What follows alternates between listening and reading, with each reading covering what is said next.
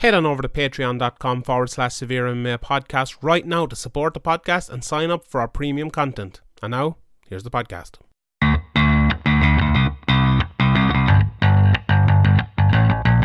Graham McDonald is an idiot. Sean Sheehan of SevereMMA.com. He even has the audacity to call himself the quote-unquote pod god. This is Severe MMA. Severe MMA. Severe MMA. Severe MMA. The Severe MMA podcast is finally here.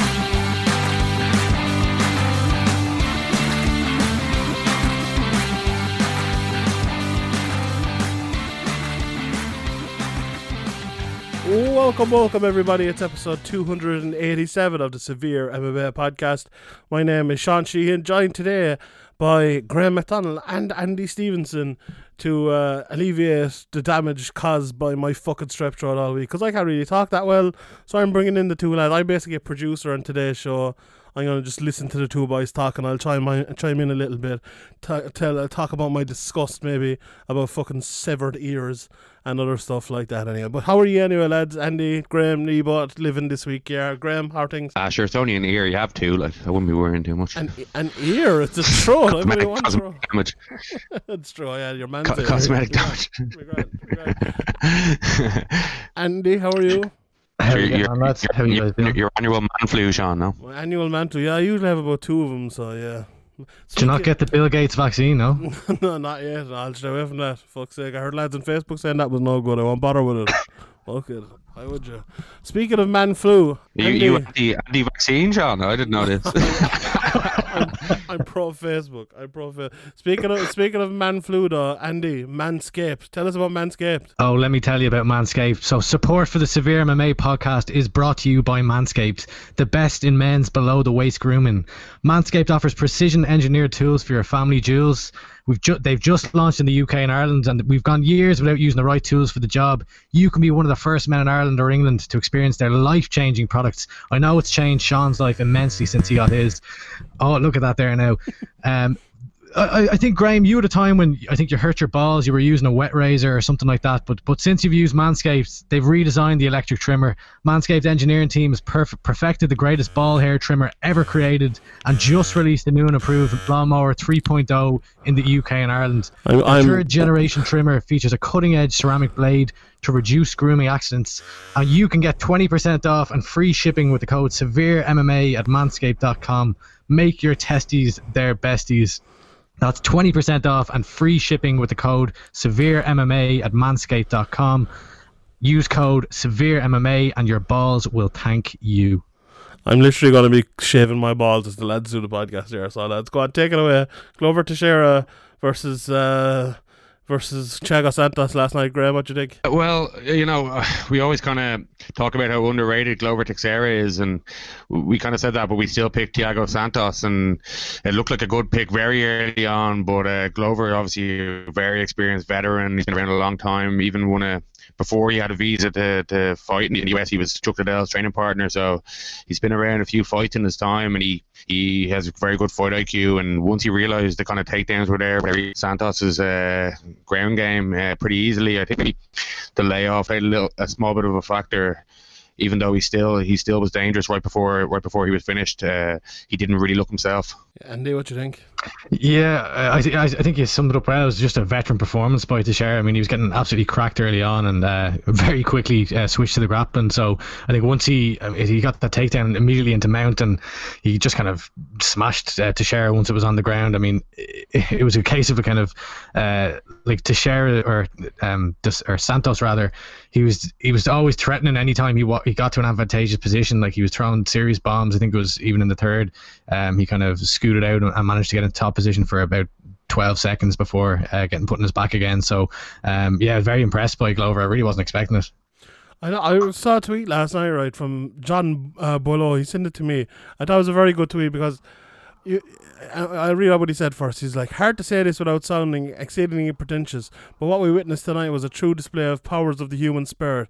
A man past his prime, knocked down twice, refusing to quit on his last chance at a title shot, inspiring. I think that sums it well. I tweeted last night as well. I think this was a special fight. I don't think we realised how special a fight it was. This was a classic fight. This was, a lot of people argue that Thiago Santos is the best light heavyweight in the world. We were talking last week, as you mentioned, Graham, about and I shouldn't be talking this much, but anyway, about how athletic he is and how bad of a matchup he is for Glover Teixeira. And he came out and he kind of produced that twice in the fight and almost knocked Glover down. And Glover still came back. To me, that is fucking awe-inspiring. This is one of the best performances we had in the UFC this year. To me, it's absolutely unbelievable. I thought Glover was unbelievable. Graham, what do you like? I know the two of us have praised Glover before, but from Glover's point of view, this must be one of the best performances of his career, isn't it? Yeah, a lot of people, as you mentioned, thought that Santos beat Jones, and everybody has a lot, no matter what you think about Jones, personally, everybody has a lot of respect for his game, his fighting game. And he was on a bit of, I know he was out with a bit of injury, but Glover Teixeira is coming in against a guy who's would have thought he was at the peak of his career, and you would have thought, okay, Glover Teixeira is on a 4 or 5 fight win streak coming in, but some of the people like Kutalaba, Robertson, Krylov, Smith aren't exactly the top guys, and his last loss was to Corey Anderson a couple of years ago. So you're kind of thinking, maybe this is kind of, I don't know, passing of the guard nearly. But as that tweet said, he's always had that never give up. He's always had that real hard nosed veteran old school MMA attitude. And as we always mention, his ground game is severely underrated. Like in the commentary, they were saying that Thiago Santos was training in the gi a lot, trying to get his black belt, and Teixeira made him look like a white belt in there. Just absolutely destroyed him on the ground, and you could see it was demoralizing Santos as well. So, yeah, I think he used all his fight IQ, all his toughness. He used everything he had. Teixeira, and a brilliant win. That definitely one of the biggest wins of his career, definitely. Yeah. And then I know Israel Adesanya and Jan Blachowicz are supposed to be fighting for the lightweight title, but does this put Teixeira right back up in the title mix? I know it's 6 years now or something since he fought Jones for the title. He got 5 fight win streak and taken out Anthony Smith and Thiago Santos back to back. That's got to put him right up there for title contention. Graham, what do you think? Yeah, I think it does. And I think if you put him in there against these guys, he has a good chance of winning. And if you had asked me a few years ago if Glover Teixeira is going to make another run at the title in a few years, I know John Jones has moved out of the way, and that's kind of perfect for Teixeira. I've lost him before. But if you put him in there right now against any of those guys, I think he has a very good chance as well. Yeah, I think we talked about it a bit before last week with the Bellator one and with other UFC jumps as well. And I think they've really jumped the shark in terms of lads moving divisions. And obviously it's because McGregor started doing it. I know that people did it before him, but it was very, very sparingly people did it before him. And I just think there's too much of it now. If it was Jones still there at 205 and we have that heated rivalry between Jones and Adesanya, absolutely. But there's no, that Adesanya versus Jan Blachowicz fight means nothing to the division. It means it'd be a great fight, whatever. But make a fight at light heavyweight between Jones and Adesanya if you want. Give Adesanya a middleweight title fight if you want. But Glover Teixeira deserves one at light heavyweight. That's the fight to make. Let's make that fight. What do you think about the jump in the divisions? And would you, Graham, first of all, and then Andy, would you make the Glover fight against Blachowicz, or would you make the Adesanya fight against Blachowicz? Yeah, I'd make the Glover fight. As you say, the Jones Adesanya fight would have been absolutely huge, two kind of reigning long-term champions. But I know it's disrespectful to Jan, but he just doesn't have, nobody knows who he is outside of the hardcores, or barely know who he is, and even the hardcores don't get excited for his fights. I think it'd be it's a great story, Glover kind of making this comeback and beating 2 former title contenders in a row now, and convincingly both of them. Well, he had his Thiago Santos had his moments where was bad for Glover, but against a guy like Santos, that's to be expected. So yeah, I'd be more excited to watch Glover. But if it was John Jones and Adesanya, I'd be much more excited for that, obviously. But as you say, I don't know if Jan kind of feels like a placeholder at the moment. Maybe he'll prove me wrong, like he always does, and become a long-term champion. But I don't really see it. Yeah, I don't know. I think it really depends on what the long-term plan is with Israel Adesanya and John Jones. Are they actually trying to build towards this fight? Because if they are, okay, maybe you do have to kind of do the Adesanya Blachowicz fight next, unless Jones is going to come back and take his title. But it'd just be weird. Like, he's after giving it up. Yeah, Blachowicz is after fighting and winning it, and then he's just going to come back down and just fight for it again as the challenger. It doesn't make a lot of sense. So, yeah, they're in a weird position because they're kind of like trying to make a super fight, but 2 fights away, and that generally just doesn't work out in the end. So, might be better off. I mean, now is the time. There's never going to be another time really for Teixeira or Blachowicz. Really, I kind of agree that he's generally a placeholder. Obviously, he has a lot of power, but I think the title will probably change hands a few times in the next couple of years. So, now is definitely the time for Teixeira. But yeah, I don't know. It depends on what the UFC, I guess, are looking to do and how they're trying to market their big super fights, quote unquote. Yeah, it's an odd one because, like, why is John Jones moving? Like, if the plan is to do John Jones versus Israel Adesanya for the light heavyweight title, like, you could have done that. You could have done that right now if John Jones hadn't given up his title. It just makes no sense. Obviously, like, you said there, Andy, they're trying to do somewhat long-term planning, which I probably agree they are, and which I think most people would agree that they might be looking at. But, like, why didn't they do this long-term planning a year ago? And it would have been a lot easier, because you're planning for something that was there a year ago to happen again very soon, So it makes, I don't know, it makes very, very little sense.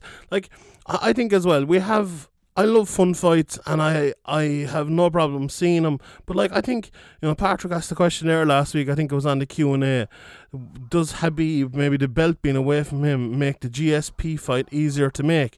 And I was like, yeah, it does, because the belt's not being involved, makes it a little bit easier, makes it a little bit cleaner. If Jones doesn't have his belt now, if he wants to fight Adesanya, even, perfect. If he wants to go up to heavyweight, perfect. But I think that the belt's involved. When Adesanya has a belt, when Blachowicz has a belt, when Glover Teixeira is in the mix as well, it just makes it a little bit more fucking dirty. And I think you need to kind of keep, unless it's a huge fight between two champions that we know, we know are kind of cleaned out the division and everyone's kind of calling of it, or else it's, I think Cejudo or McGregor is in the kind of position where this was their MO, they won a belt and then they moved up, I think you can do it that way as well. But at the moment, I think we need to get back to it a little bit. We need to get back to the champion fighting the next in line. There was talk about Adesanya and Jones happening not at light heavyweight as well. Like, they're talking about maybe doing even a catchweight or doing it at heavyweight. So if that's the case, that makes even less sense to have Adesanya go up and fight for the light heavyweight title against Blachowicz, because it's like, okay, yeah, he'll be a double champ, but then what, is he going to jump up again and fight Jones at a weight that neither are at their best at, and Jones isn't the champion at? And then what happens with the 2 belts then if he was to win that? So it just kind of makes it a complete mess. Yeah, that's what, like this 3-way championship thing as well that people keep talking about. I just don't think that's a goer. But however, what did you think? And I'll ask you first. What did you think of the performance of Thiago Santos last night? Obviously, he was out for a year, knees. To me, I didn't think he had the most fantastic performance ever. Graham said he looked like a fish up a tree on the ground. What do you think of his ground game and his performance in general? I know we talked about Glover a bit. Yeah, I mean, his ground game just didn't seem to be very existent. He looked very dangerous on the feet, of course, but once it got to, he was putting his back, and he just didn't seem to be able to get out of any of the positions. Yeah, he just seemed lost, and especially as the choke was synced in at the end, he just looked completely dejected and shocked by it, to be honest. So I don't know, maybe he was surprised by his own lack of ground attack or defense against Teixeira's offense, or maybe he was just surprised that Teixeira was better than he maybe expected, especially at 41. It wasn't a great one. Which way did you guys score the first round though? Like, I know he obviously landed some massive shots at the beginning of the round, and many of them, but I would have given it to Teixeira with the top pressure and the damage that he did from there. I definitely thought Glover won it. I think he had too much time on top and landed too much. Graham, how did you score the first round? Yeah, I was thinking the same thing, but when I was like, we need to make this pay. But he did, and I thought he didn't to just get the round. But if somebody was coming to me saying, "Oh, I thought Santos won the round," I wouldn't be arguing too much. Indeed. So yeah, I think like everyone's kind of maybe agreed Glover Teixeira deserves that title shot next Thiago. Like maybe now is the time for Thiago Santos versus Dominic Reyes. They both lost their last 2 fights. Maybe that fight makes sense now, and they can both keep giving out about losing to John Jones in close fights. So we'll see how that goes. Right, Andy, run us through this Andrei Arlovski Tanner Boser. Oh no, you didn't see that, Graham. You run us through that. I fucking fell asleep, and just as this fight was starting, and I was woken up by Bruce Bufferson, and the winner is. What happened? Was it this boring heavyweight fight as we always see between Andrei Arlovski and people? Yeah. It was kind of Boser was landing a lot of leg kicks, but there wasn't much in them. They were just kind of nearly point scoring leg kicks, and Arlovski was going more for the head, and they were all pretty close rounds. But I do think the second and the third were probably the most clear for Arlovski. In the first was close again, but yeah, if it had went either way, I wouldn't have been too worried either, because it depends on how much weight you're putting in those leg kicks versus the head strikes. But I personally thought Arlovski deserved to get the nod. Yeah, it was. I watched a bit of it. I thought I watched the first round and I fell asleep after that. But I was like, Arlovski hit him with a big shot, like right at the end of the first round, and I was like, oh, that's enough to win that round. It was one of those rounds, so it's interesting maybe to go back and watch that from a scoring point of view. But no one probably will, unless you're probably a judge who cares about it. So after that, then Hany Barcelos versus Khalid Taha was a fucking fantastic fight. Taha managed to survive to the end but got the 30-27 all the way around. Looked really dangerous the whole way through with his big left hook, so looked fantastic there. Giga Chikadze versus Jamie Simons. What do you think of Giga Chikadze, Andy? Like, I think he's one of the top prospects coming through in the UFC. What do you think of him? Yeah, I was very impressed by him. Jamie Simons seemed to be trying to kind of press the action and get him up against the cage and engage the grappling, but Chikadze did well to kind of defend that and break away and get into open space again. And there was a gulf in classes on the feet. Chikadze just seemed to be kind of patiently waiting to time his shots, and ultimately got the head kick knockout. Like, it was one of those ones that kind of had like a pop to it, like landed very, very cleanly. And I thought he set it up quite well. Dominic Cruz kind of was great on commentary here. Just kind of he called it kind of before it happened, saying that he's looking for that left kick. He's timing it and waiting to set it up, and then he landed a kick to the body, and then Simmons kind of dropped his hands down to protect there, and then that freed up the head, and that was all she wrote. Then very, very impressed. I suppose it'll be interesting to see how he develops and how he fares against kind of the higher level opposition. I know they were talking about him potentially fighting at lightweight against I think John Lennox said Drew Dober, but he couldn't confirm it. And then there was also a talk of a fight against Arnold Allen. I'd be very interested to see that one, but I think we do still need to see kind of improvements, or maybe watch him, kind of see him set things up a bit better as he kind of goes up against the upper echelon, as Graham would say, of the division. Yeah, indeed. I think he's very good. Well, Andy, will you just give out there, because I'm too sick to do it, about the first round of Jan Xiaonan versus Claudia Gadelha? Please, thank you. Go on. Yeah, no problem. So the first round kind of went, Gadelha was putting it on Jan at the start of the feed. She kind of backed her up with a jab that kind of sent her up against the fence, and then got the takedown. Just lying on her, really. She wasn't throwing much at all. Jan was doing all the damage. I mean, it's not like Jan was doing significant, or well, I guess it is significant damage when the other fighters do nothing, but it wasn't anything gonna like stop the fight or anything like that, or really hurt Gadelha too much. But she was landing a lot of knees up the middle when she was pressed up against the fence, and then as they broke out, I think Jason Herzog stopped the fight, or broke them up and made them fight in the feet. Jan just started putting it on Gadelha. Gadelha got to take down again, but Jan was landing elbows from the bottom, landing a lot of shots from the bottom. Gadelha started to throw, but really wasn't landing as much. So I think Jan did enough. I don't think it was, I know you were very unhappy with it, I don't think it was like absolutely disgraceful judging or anything like that, but I did think that Jan should have got the nod for that first round. I had a 30. It was fucking shit. Like that's the sort of judging that we need to give. It's old judging. Yeah, it was fucking terrible. All three judges gave that round to fucking Claudia Gadelha. That's a disgrace. That's everything that's written in the criteria at the moment. It spits in the face of it. Because they talk about the impactful strikes and not the area control and not the effective aggression. Three fucking lads sitting there did the exact opposite. Like, there's no other way you can watch that first round and give it. I thought it was. What do you think, Graham? Yeah, like on the old rules, I can see it for Gadelia, but on the new rules, it's just not.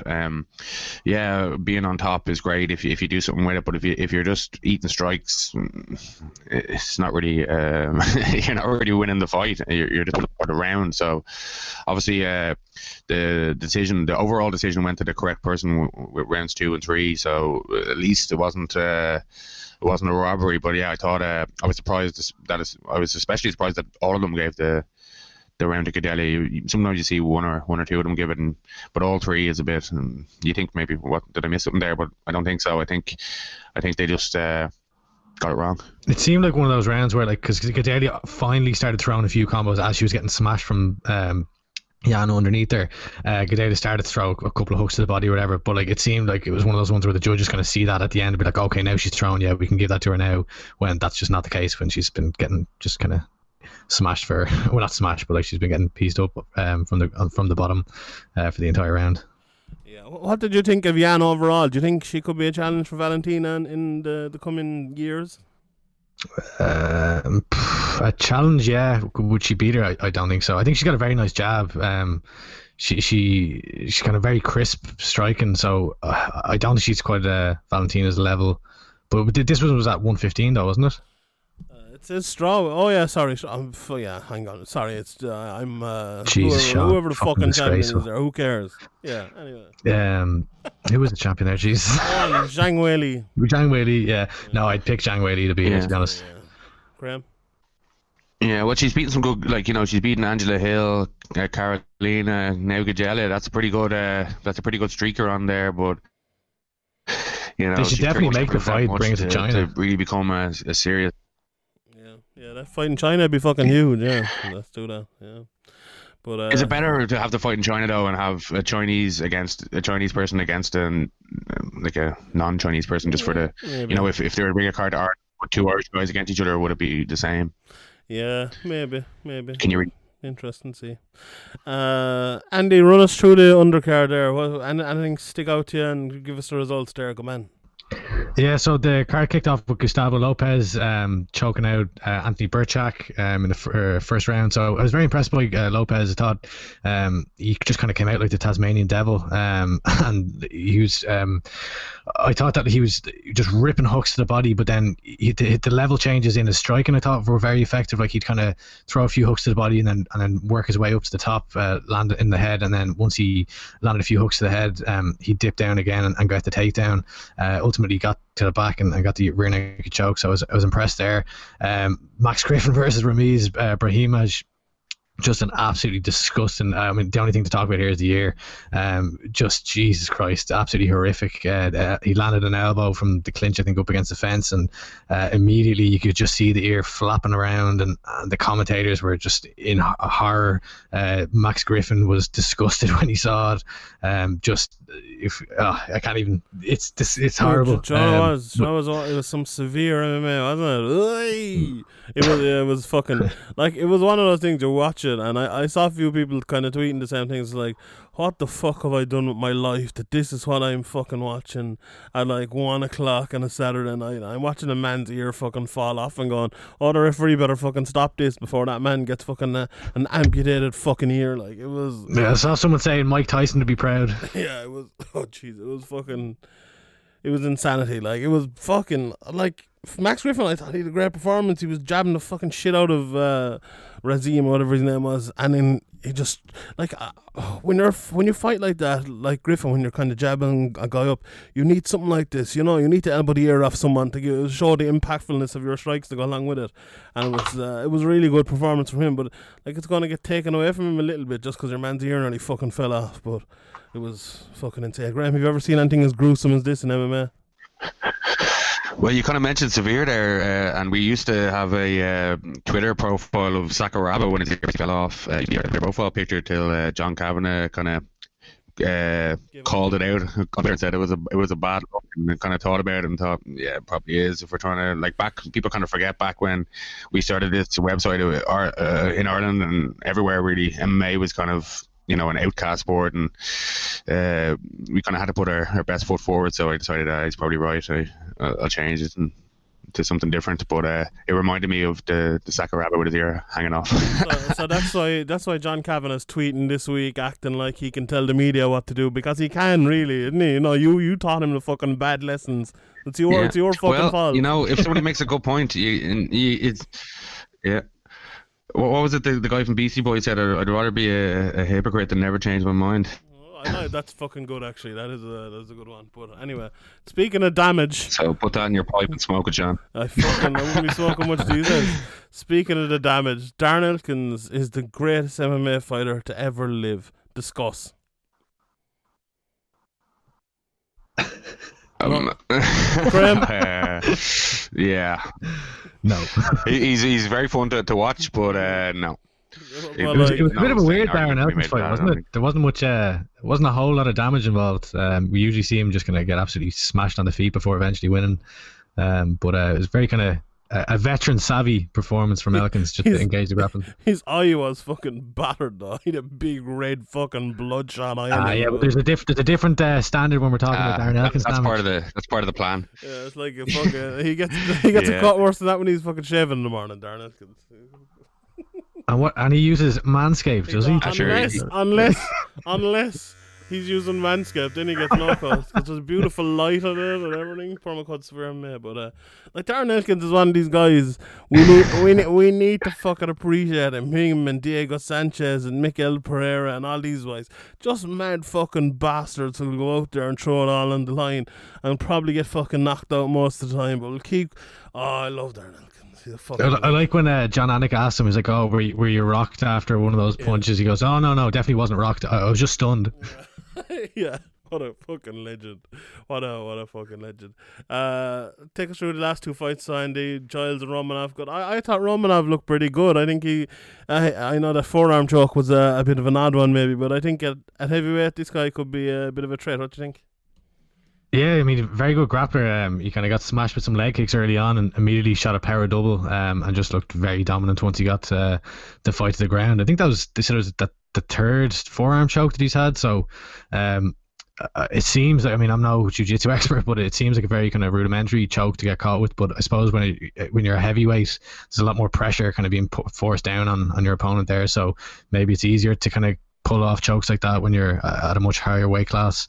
But I mean, he's obviously been practicing it. Yeah, it looks like a choke that like somebody who's like an MMA fighter would do to somebody who's not an MMA fighter, or a big brother would do to his little brother.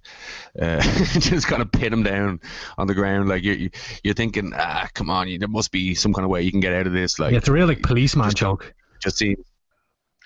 Yeah, it's a real. I like, maybe I'm wrong. I don't do jiu-jitsu, but it looked like you should be able to escape that pretty easily. Yeah. Obviously, we see people like Olenek who you see things like that as well. Some guys are just really good at these kind of sneaky chokes that are rarely used, and obviously maybe when you haven't trained for it, you're put in it and you're trying to figure out what to do, and then all of a sudden you're asleep. And when a guy's name is Marcos Rogerio de Lima as well, you don't think he should be fucking getting choked by something like this. Like, how is a man with a name like that not really good at Brazilian Jiu-Jitsu? It makes no sense. But anyway, how did this Trevin Giles fight go? I didn't see it. What was the crack with that? Yeah, I was kind of half caught watching this fight, so I don't remember it to the best of my knowledge. But he got a nice finish in the third round. I think he kind of pieced him up for the first two, and then just got the finish in the third. I don't have much to say about that one, unfortunately. I was had a few too many Guinness from the pub delivery. Very unprofessional. Right, next week, the last night's card was pretty good, I thought, but next week's card is not the best card in the world. I hope John Taverna didn't fucking tear the head off me, but not the best card in the world, but with some interesting things on it. Obviously, we have the return of Abdul Razak Al Hassan to come in the event versus Chaos Williams. We'll talk about the main event in a minute. Spakarov versus Julian Marquez. Eric Anders probably putting on another boring fight, and other people as well. But the first thing we'll talk about, Reese McKee coming back in Louis here. Smolka. My boy Louis Smolka is on as well. Yeah, Patrick Sheehan's favourite fighter. Louis Smolka is on this fight. That's a pretty good. And Randa Marcos, my girl, Team Sheehan. I love a bit of Randa Marcos. But Alex Morona versus Reese McKee. Graham, first of all here, what do you think of this fight for Reece? Obviously the first fight he came into the UFC, fought the fucking Habib Part 2 and got obviously fucking destroyed on short notice, which everyone... different weight and Yeah, everyone seems to be. What do you think of this fight for Reece in his second fight from the UFC? Well, I think it's definitely a more winnable fight. It is at 170 again, which I'm not sure I like Reece at this stage. I think I prefer to see him at 155, but I don't know. The UFC offer him this fight, he's going to take it. You don't want to sit on that dominant loss for too long, even if it is against a guy who's bigger and a top guy in weighting in most people's minds. But this is definitely a more winnable fight. It's definitely not an easy fight either, though. I think I'd probably edge towards Reece, but the fact that it's 170 and he could the blueprint of taking Reece down is kind of in the UFC is kind of there, and that could easily be what Morono goes for here. So if he can get takedowns, it could be his night. But I think a lot of people who haven't followed him might write him off after that Chimaev fight. But I definitely think he has a long way to go, or he can go a long way against with the right matchups early in his UFC career. But this is a very important fight now. You don't want to go 0-2 in the UFC, especially when you got demolished in the first one. So I think this is a big fight for Reece, and kind of not a must win, but a very important to get the victory here. Yeah, and what do you think? I think Reece has kind of said that he's not going back to 155. Speaking to him before, he wants to stay at 170. That the weight cut was too much to get there. But I don't know. I think when you get to the UFC and maybe you can do it full time and getting a bit more money and maybe getting a bit more professional strength and conditioning and stuff, then it might be a little bit easier. It might be something that'd be worth trying. But I don't know. what do you think of the matchup anyway, Andy? What do you think of the weight class? Yeah, I mean, I think you're right there. I can't, at least right now, I can't see him going back down to 155. I think it was Noel McGrath did that thing for Off the Ball a while back where they followed his weight cut, and it seemed absolutely horrific. And people generally tend to get bigger and fill out more as they get older. I know Reece is 25 now, so he's probably still putting on a bit of muscle and stuff like that. I'd say we'll see him at 170 for this foreseeable future. His debut was such a tough. I mean, we didn't really know. I suppose we did because we saw the Phillips fight, but we didn't truly know just how good Chimaev was when Reece fought him. It was a very, very, very difficult matchup, and we all saw how it played out. I don't think this is an easy matchup by any means that they've given him for a second test. I think it's quite a difficult one. I know that Morono's a former Legacy FC welterweight champion. Obviously, Reece McKee is a champion of BAMMA. I think that kind of Morono leaves himself open a little bit. He kind of swings a bit wildly. So I think there's definitely opportunities for Reece to capitalise on that. And if he can kind of play a smart game plan on the feet and just kind of keep moving, stay at length and pick him off from the outside, I think he's got a very good chance. I think technically he's a better striker than Morono, but Morono does hit hard and he has the ability to put people out. So there's definitely a danger aspect here. But if Reece McKee can implement a good game plan, I think he can get a victory here and potentially even a finish. Yeah, I think Morono is one of those guys watching his fights where he doesn't look like he's the best fighter in the world, but then you watch what happens in these fights and he's very effective. He kind of wades in, he looks like he's kind of big and slow, and then he throws these fast fucking straight shots inside, and he's a lovely jab at times and things like that. Now he can get a bit squared up, and I think if you are, as you said there, if you're Reece and you can get that jab in there, if you can pivot off, maybe land a couple of combinations as you move away, I think there's real grounds to win it there. But I think it's going to take a really good game plan and a really, a good performance of that game plan to beat Morono, because Morono is a very, very good fighter, and it's a tough fight for Reece, I think, but it's a very winnable one if he fights his best. We've seen Reece before. Myself and Graham have talked about it on this podcast before, and some of the performances he has given have been some of the best we've ever seen from Irish MMA fighters, and he's going to need another one of them again, I think, and he's going to need to rise his game. But he has that in him, definitely. And what I know, a lot of people listening to this podcast might have never seen Reece McKee before, apart from the Chimaev fight, if they only watched UFC or whatever. But Reece is a very, very good fighter, and I would expect a good performance from here. Yeah, all the lads up the north would tend to talk about like the touch of death that he possesses as well. Like I definitely fall into the trap sometimes of looking at fighters and looking at their build and thinking, okay, this lad's kind of like a tall, skinny fighter. Maybe he doesn't hold as much power, but then like you look what he did, say like Hacken Foss with that jab in Cork last year, and like literally just put him down with a jab. So I mean, that shows that he definitely possesses a lot of power in his hands, and I wouldn't be surprised if this is potentially even fight of the night. Like I think we'll either see a finish, or if it goes to a decision, I think it'll be a very back and forth war. I don't see it being as much of a tactical kind of chess match. I think there'll be a lot of damage thrown here. Yeah, I'm really looking forward to seeing. I think it'll be a really, really good fight, whichever way it goes. So yeah, it's good to see Reese back again, whichever way it goes. Anyway, and then the main event, Islam Makhachev. Watching a bit of his fights last night. He's a southpaw as well, like Dos Anjos, but Dos Anjos, we know what his issue has been down through the years. Someone catching onto him, pulling him down, and making it a big problem for him. Graham, what do you think of this one? Do you think Dos Anjos has much of a chance here, or do you think it'll be Makhachev all the way? I believe it was Aldo who was talking about him moving camp and the best he's ever looked and all that stuff. But we've heard that kind of, maybe not with Dos Anjos, but we've heard that stuff with so many fighters before, and they come out the same fighter. So maybe there's something there. But even if there is, he's going to have to make some serious improvements, I think, to beat Makhachev. The blueprint is there, and it's kind of Makhachev's game. So yeah, I don't really see it any other way.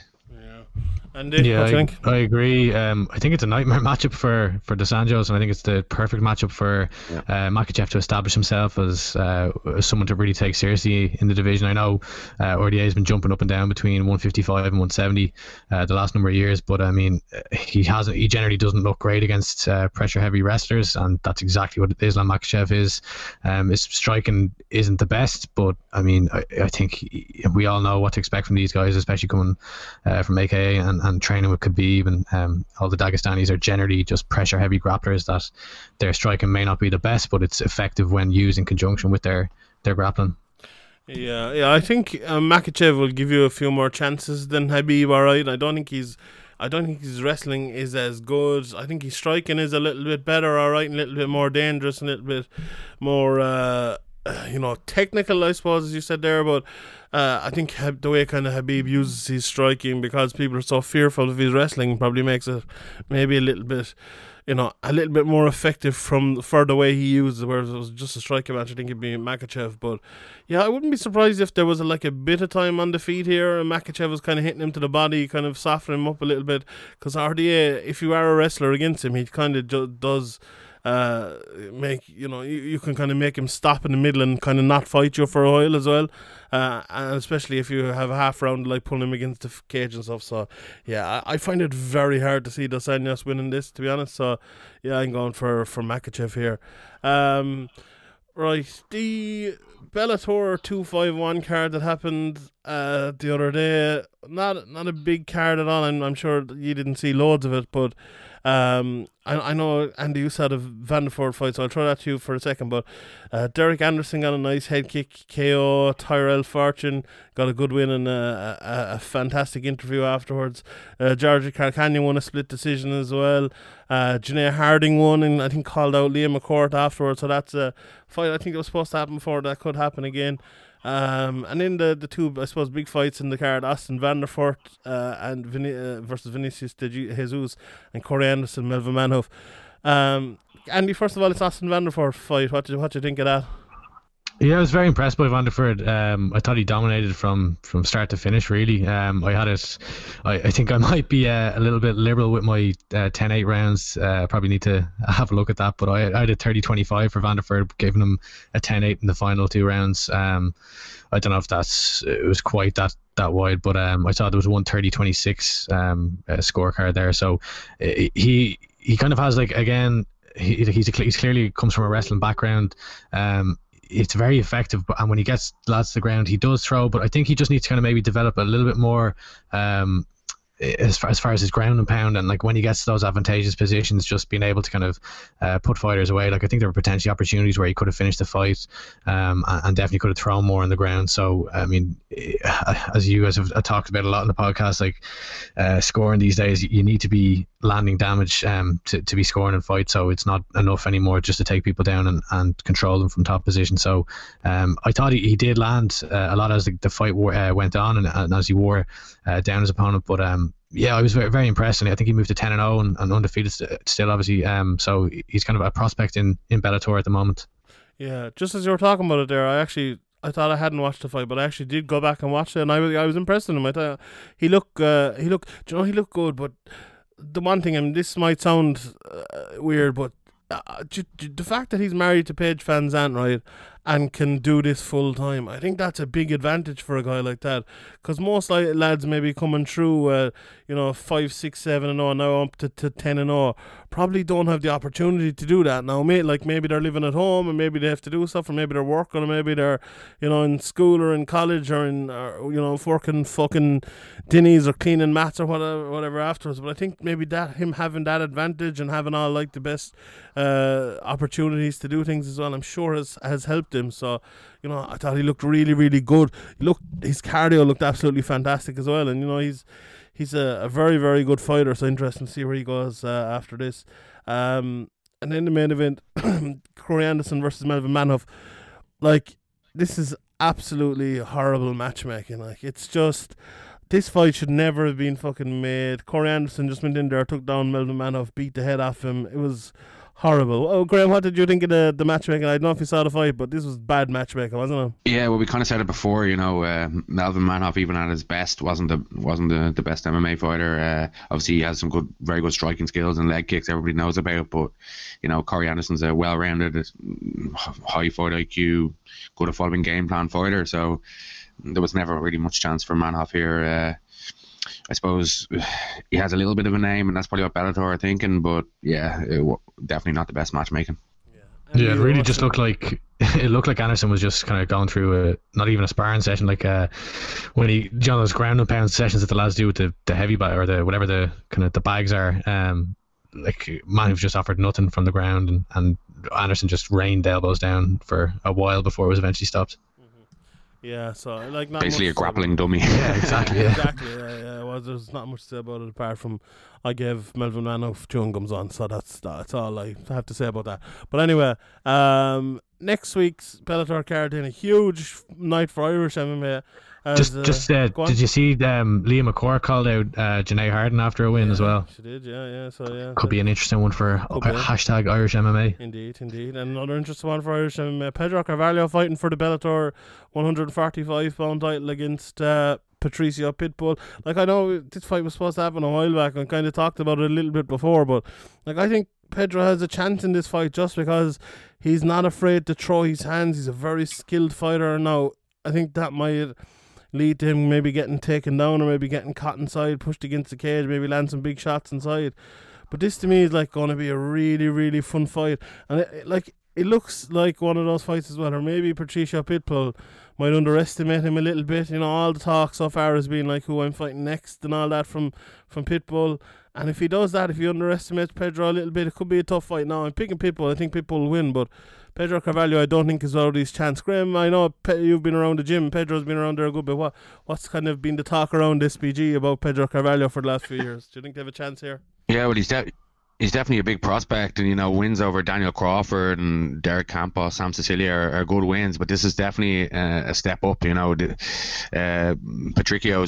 is coming off wins over Chandler and Sanchez and Daniel Weichel, Daniel Strauss. He lost to Henderson with a leg injury, so he definitely has the higher level of high level experience. But if as you said, he does come in here, Pitbull, and underestimates Carvalho a bit, he could be in big trouble. As long as he's looking like he's looked in his last few fights, his last like 5 or 6, I think it's his fight to win. Andy, what do you think of this one? Yeah, I'm very excited for it. A question for you, Graham, I suppose. Is this the biggest fight in maybe Irish MMA history outside of a Conor McGregor fight?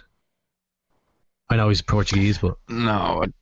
Yeah, I don't think so. Like, even like Gunnar would have a huge fight. It just isn't the same. I don't know. People don't see it the same way. I know he's been training in Ireland a long time, But yeah, I don't think he's caught the imagination of the kind of Irish MMA fans of the following yet. Maybe he can, but I think in order for it to be like one of the biggest Irish MMA fights, you kind of need that excitement that just I don't think is there. Maybe it'll build up during the week, but I maybe if it was the olden days where Carvalho could have fought in like cage contender main events or on Irish soil, a lot of people would be kind of more behind him like they were behind Gunnar Nelson or an Artem Lobov, for example. But I think obviously if he goes out here and wins, it'll be a huge win and people start paying attention then. But I don't think he's quite caught on with the fans and the Irish MMA crowd yet.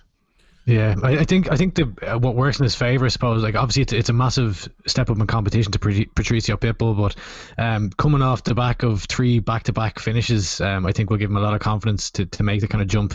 I know it's kind of, you can't really put too much stock into it, but like Patricio's gone to decision a lot of times lately, so you'd expect kind of Carvalho to start very quickly and look for a finish, but yeah, it's a big ask, but I don't know, it's one of those ones where it's kind of hard to tell because it is a big jump in competition and we haven't seen him fight anyone like that before, so you'd have to lean Pitbull, but I wouldn't be surprised if you finished him. Yeah, Pedro has been looking like he's improving every fight to fight, but it's just the level of competition and the level of wins that Patricio has been getting for a long number of years. I just think it would be hard to pick against him. Yeah, it's easy. I keep forgetting that Pedro Carvalho is only 25 as well. Like he looks about 40. That's very mean. I wonder as well how like maybe the lockdowns would affect Carvalho as well. I know Pitbull is training. I think he trains mostly in America, doesn't he? So like they don't give a shit over there, so he'd be fine. But yeah, the lockdowns mightn't be the best thing in the world for Carvalho, but who knows? I think it'll be a good fight anyway, so looking forward to seeing that.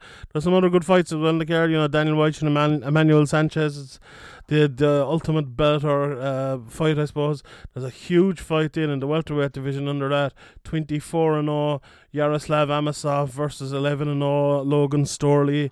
America versus Eastern Europe, so that should be a really, really good fight. And if Amosov wins that, I think he'll probably be fighting Douglas Lima, who's still in the shadow of his brother Diego Lima. But Aaron Pico as well on the card here versus John De Jesus. 13-8 is De Jesus's record. So that we always look at that when Aaron Pico's fighting.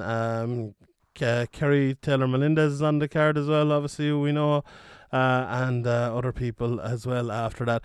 Andy, before we go, take us through. There's a couple of other Irish people fighting this weekend, isn't there? What's the story with that? Yeah, so there's a card, the EFM 4 card, the European Fight Masters.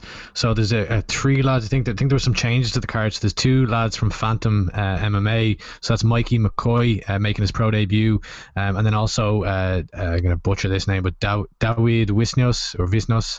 I think he's Polish, training out of Phantom MMA as well. He's 1-0. And then there's an SBG guy as well that's just stepped in on short notice in the co-main event called Kurshed Kakorov. So he's 5-0. And I think he's from Tajikistan, or I think he's like a Tajikistan originally, or maybe German, or living in Germany. But yeah, I don't know if Graham's familiar with him. He trains in SBG, but he's fighting in the co-main event there as well. So 3 Irish-based fighters fighting on European Fight Masters 4. So that's on Tuesday, and I think it's at 7:30 p.m. CET. So that's what, 6:30 Irish time, and then I think you can watch it on EFM MMA. Or EFMMA.tv, and I think it's like €4 or something like that. What about Jason Kearns from last week? How did he get on? Oh yeah, so Jason Kearns made his debut. So I interviewed him last week. He trains and lives out in Dubai under. You guys might know. I wouldn't be familiar. It'd be before my time. But Merv Mulholland used to fight in Cage Warriors, so he's training under him. I think he used to fight under the IFS MMA banner. Up in Belfast. It was a good win. Not a great fight, to be honest. I thought Kearns looked very, very good in the first round.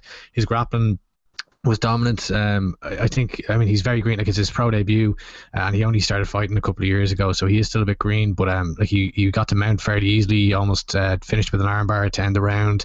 I think if he can kind of capitalise on those very advantageous positions on the ground, then yeah, I think he just needs to kind of learn to finish those. But the second and third round, not a great fight. I think you'd have to expect the humidity and the heat there in Dubai. It was outdoors, had an effect, but both fighters looked very, very tired.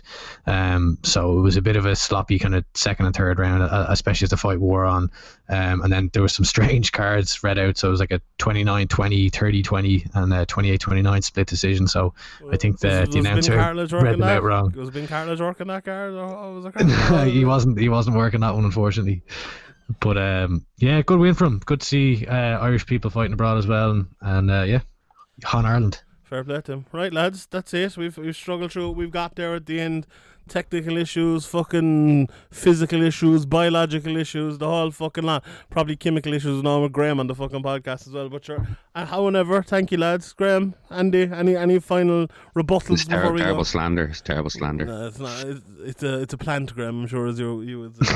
It's a natural thing. Chemicals. Yeah, fuck's sake. Right. Go on, I've struggled away long enough. Thanks everyone for listening. Manscaped, promo code SEVERE you get 20% off and free shipping. We've it for another couple of weeks, so if you want to get it for Christmas, now be the time.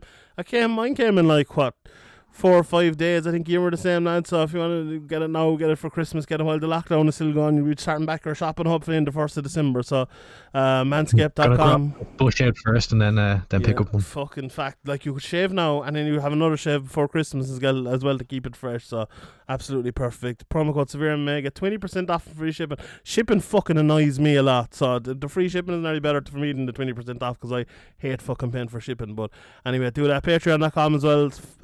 Patreon.com as well. That's not it. Patreon.com /Severe MMA podcast. Sign up there as well. And all that's left to do now, lads, is give the inspirational quote of the week. Don't ever take a fence down until you know what's being put up. We'll see you next Tuesday or Sunday or Monday.